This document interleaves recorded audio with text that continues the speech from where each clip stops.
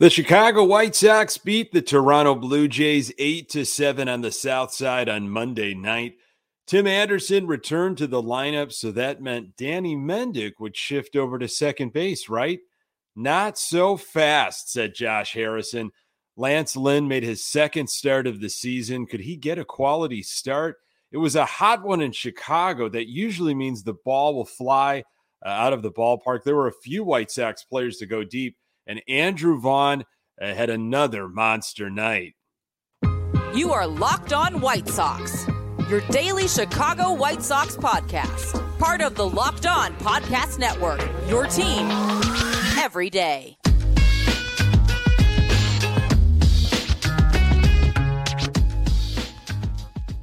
Hey, Sox fans, welcome to Locked On White Sox. Thank you for making Locked On White Sox your first listen each and every day. We're free and available on all platforms. Follow us on Twitter and Instagram at Locked On Sox. Also, subscribe to our YouTube channel. Just search Locked On White Sox. This episode brought to you by Rock Auto. Amazing selection, reliably low prices, all the parts your car will ever need. Visit rockauto.com and tell them Locked On sent you. Hey, I'm your host, Nick Morawski, a lifelong diehard Chicago White Sox fan, recording this podcast just blocks from the ballpark in beautiful Bridgeport. You can find me on Twitter at Nick_GGTB. Really appreciate you letting me steal some of your time to talk White Sox. Locked On White Sox is part of the Locked On Podcast Network, your team every day. What did Josh Harrison do on Monday to quiet the critics, and why is Andrew Vaughn a must-see TV? Plus, Lance Lynn made his first start at home. Was he able to contain a powerful Toronto lineup? Your Chicago White Sox are 32-33. It was Southside Monday. Those City Connect jerseys in full force. White Sox beat the Toronto Blue Jays 8-7. It got close there at the end. We're going to talk all about pitching, defense, offense. A lot of stuff to get to, though, to set the stage before the game. So the Sox, of course, were on the road, are here for several days at home, playing the Blue Jays and the Orioles, and Rick Hahn spoke to the media, as he traditionally does, before a game after a road trip. So I was following some of what the reporters were documenting. You got James Fegan from The Athletic. He was talking about Tim Anderson officially activated, of course, before the game. That meant there had to be a move, and that move was Yoan Moncada, placed on the IL retroactive to June 18th. That's a 10-day IL with that hamstring issue. Rick Hahn said Eloy Jimenez will DH on Tuesday at Charlotte. And Danny Mendick should slide over to second base and see plenty of opportunities there, according to Hahn. But he did note that Josh Harrison slashing 323, 371, 419 in June is hitting well of recent. So some foreshadowing there. Again, this was all prior to Monday's game. The lineup didn't even drop until 5:35 p.m. on Monday night.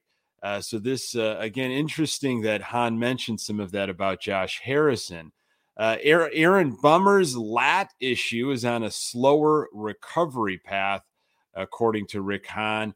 They have to wait until it's fully gone before his throwing builds up. And Hahn specified that it's a lower back issue for Yasmani Grandal. He's going to be ramping up activity here. The Sox lean toward wanting a rehab stint in some cases, but if Grandal is looking good over the next 3 days, they'll reevaluate. And Lurie Garcia taking batting practice on Monday and should be fully available, although we didn't see him in Monday's game. Hahn said Lurie Garcia is best utilized all over the diamond. Interesting stuff there from Rick Hahn. You've got to read between the lines sometimes. And I thought the most telling was that he had to note Josh Harrison's slash line, especially after kind of a rough series, at least on Sunday in Houston, and noted, Danny Mendick should slide over, but Josh Harrison hitting well. And boy, if you saw the game, it was quite a game for Josh Harrison. We're going to get into more of that in a little bit. Followed Scott Merkin. He's always a great follow, some great information before the game coming out on Crochet. Haven't really heard from Garrett Crochet in a while.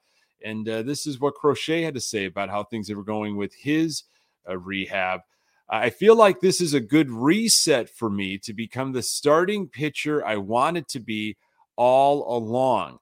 Just as far as before, they kind of needed me in the bullpen. Now I feel like I almost have a clean slate in a way and have a new way to go through my rehab.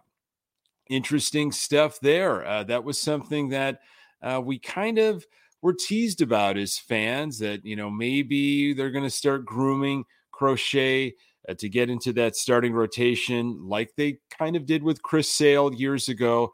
And this injury has obviously shelved that. And it seems like his mentality is about getting back into the thought of a starting rotation spot. Here is Rick Hahn, according to Scott Merkin. This is Rick Hahn on potential trade deadline movement as we're entering almost July. We still got a couple more weeks here, but this is what Hahn had to say about potential trade deadline movement. We've got a sense of what we think we're going to need, but let's let it ride out a little bit longer, and let's see where people are health-wise, what return timing may be, and go from there. We have a general sense. Given the injuries, given the way we performed at times for stretches this year, we could be buried worse than whatever we are right now. I sort of look at this in two parts. I first look at getting this team playing at the level consistently we think it's capable of. And the second part being how much work we have ahead of us to chase down this division. We aren't quite where we want to be in that first part. And I will say, honestly, when you think about it, Sox are now one game under 500 after the big win against Toronto on Monday night. With everything that they have gone through and literally getting almost no production from Grandal this season and really nothing from Moncada. I mean, one big game in Detroit.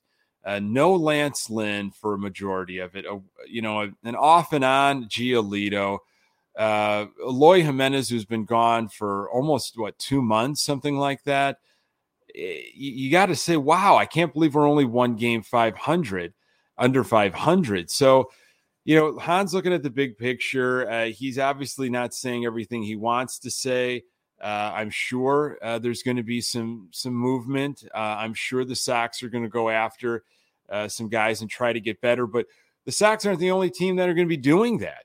I mean, if Minnesota is still there, if Cleveland's still there, there are a few teams that are going to say, wow, we didn't think we were going to have this opportunity, and they might be really trying to vie for postseason. It's really, what do the Sox have to give up? What are they willing to give up? I still think with their core, again, health is the biggest issue. This team is going to win the AL Central. I still believe it. And what we saw on Monday with this weather warming up, that was a good sign, especially against a team that swept the Sox in Toronto earlier this month. So Sox offense, they did not waste a lot of time. Wait till you hear how the first 5 innings went. More on that in a moment.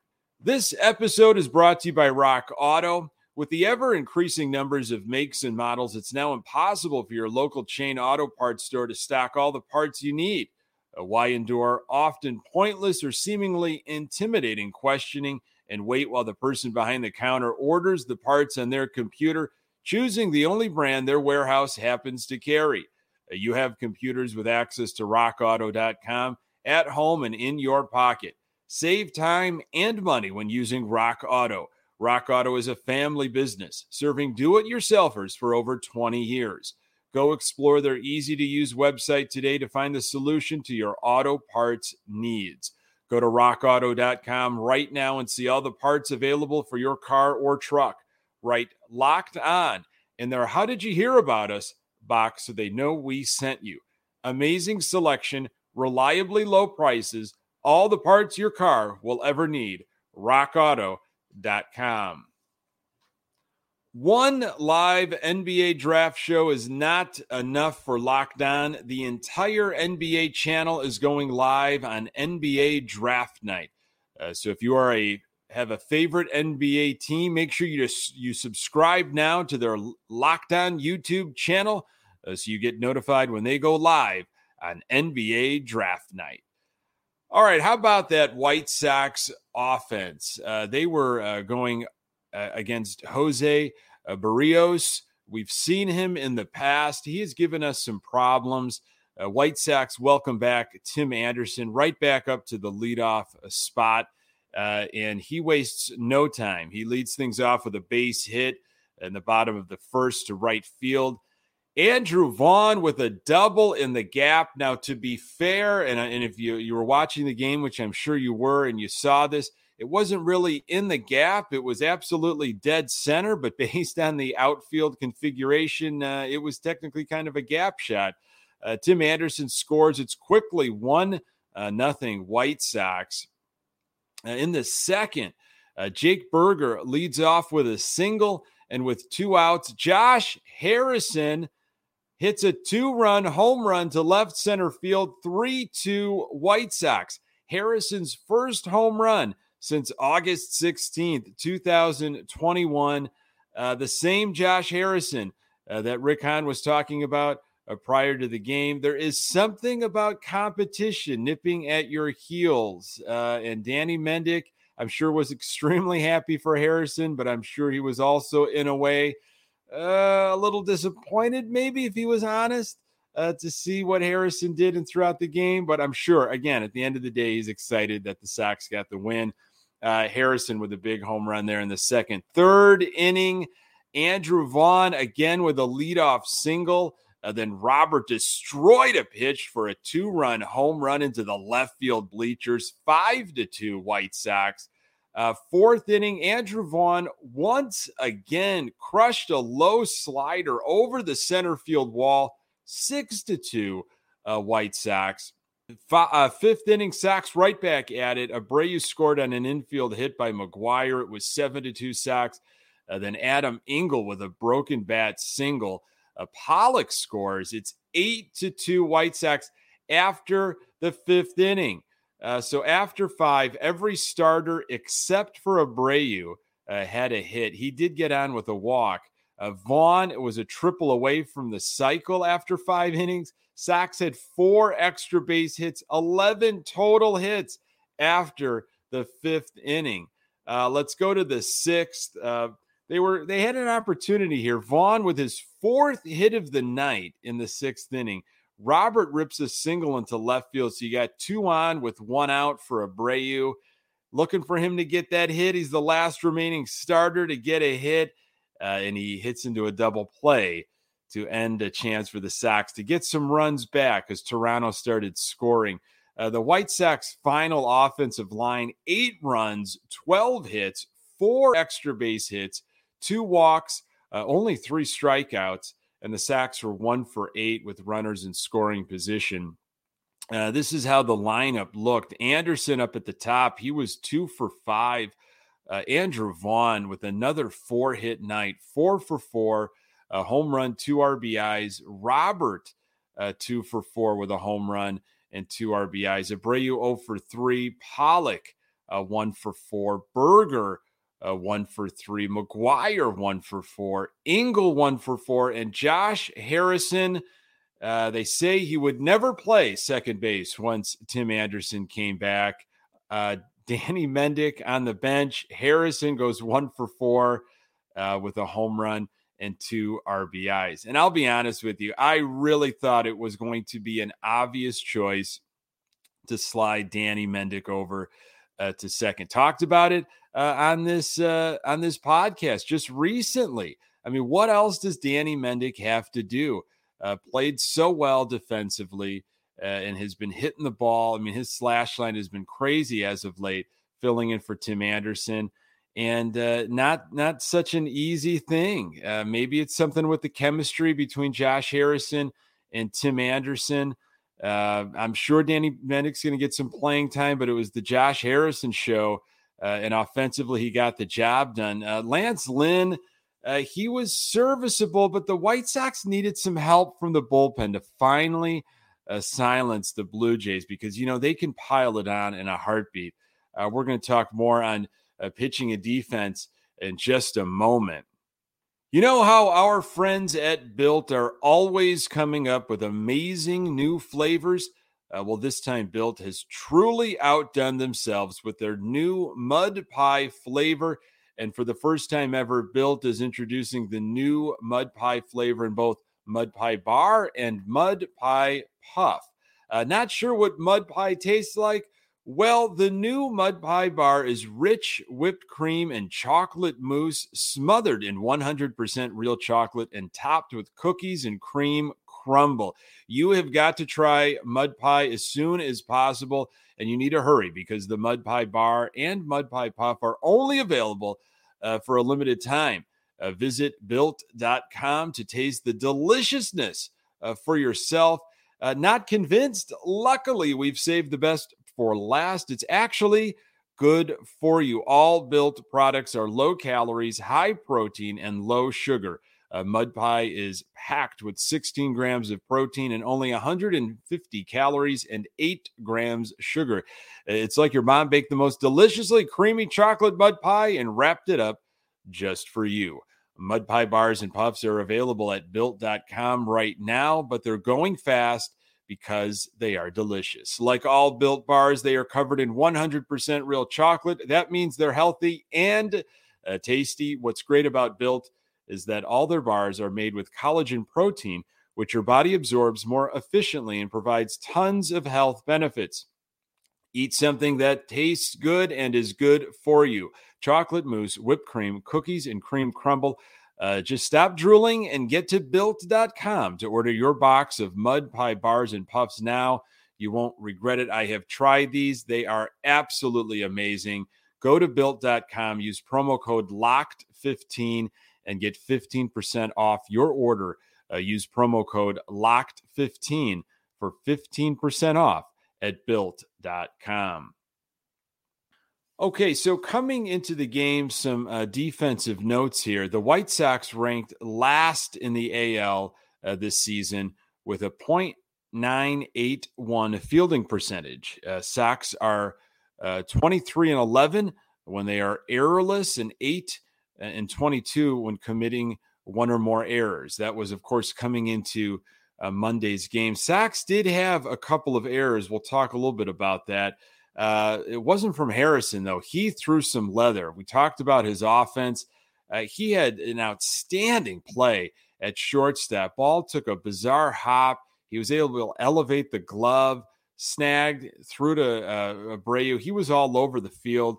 Fittingly enough, he made the last out of the game, ground ball to him, and he threw over to Abreu to end things. But, the Sox, they were swept in Toronto in early June, and you're wondering, well, what could you have learned maybe from that? The Toronto can score at will. And we kind of saw it on Monday. A lot of heavy hitters. They capitalize on mistakes. They can put up runs in a hurry. So first inning, Lance Lynn on the hill struck out Springer to start things off, which was a good sign, and ended up adding another strikeout in the inning, a nice, easy 13-pitch inning for Lynn. He was sitting around 92, 93 miles per hour. In the second, here comes the error by Berger at third base. I mean, he absolutely should have had this. Just kind of hit his glove and we've unfortunately seen too many of these from Berger, but that's the situation we're in right now with Moncada and his health issues. Tapia hurts the Sox once again. He did it when we were in Toronto, doing it here on the south side, hit an off-speed pitch out to left field, 2-1 Toronto at that point. Lynn in the third was laboring a bit, facing Hernandez with 2 on and 2 outs, and he struck him out. That was such a great sign because Hernandez really killed the Sox in Toronto, and he was at it again on Monday too. 49 pitches for Lynn after 3 innings. Harrison, like I mentioned, throwing some leather, lots of emotion from Lance as he got his 5th strikeout to end the inning, some vintage emotion from Lynn. 6th inning, first 2 guys get on, completely blown call by home plate umpire. Should have been a strikeout to Vlad Jr. Lynn was at 96 pitches with nobody out. Hernandez up. And like I had mentioned, he was at it again, rips a pitch over Pollock's head in left field, 2-run score. Hernandez got to third on the play. It was 8-4 Sox. Lynn departs, nobody out. Lopez comes in the game and gets a strikeout, then a ground out, a run scored to make it 8-5 Sox, but there were 2 outs at that point. Lopez had a 98-mile-per-hour fastball working, but gets out of the inning with a big strikeout by using some off-speed stuff.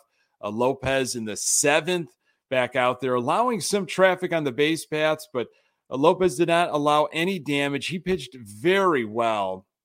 Much needed performance from Lopez. 8th inning was Graveman, and then the 9th was Kelly, a little dicey, gave up a 2-run home run to make it 8-7 Sox, but was able to get the last out. Lynn's final line, 5 innings, 4 hits, 5 runs, 3 earned runs, 2 walks, 5 strikeouts. He threw 99 pitches. I like the pitch count, and I think, it was important that they got him when they did. You were hoping now that he can go maybe 6, maybe 7 as the summer starts wearing on. The big thing is how is he going to feel on Tuesday? How's the knee going to feel? And hopefully, he's not.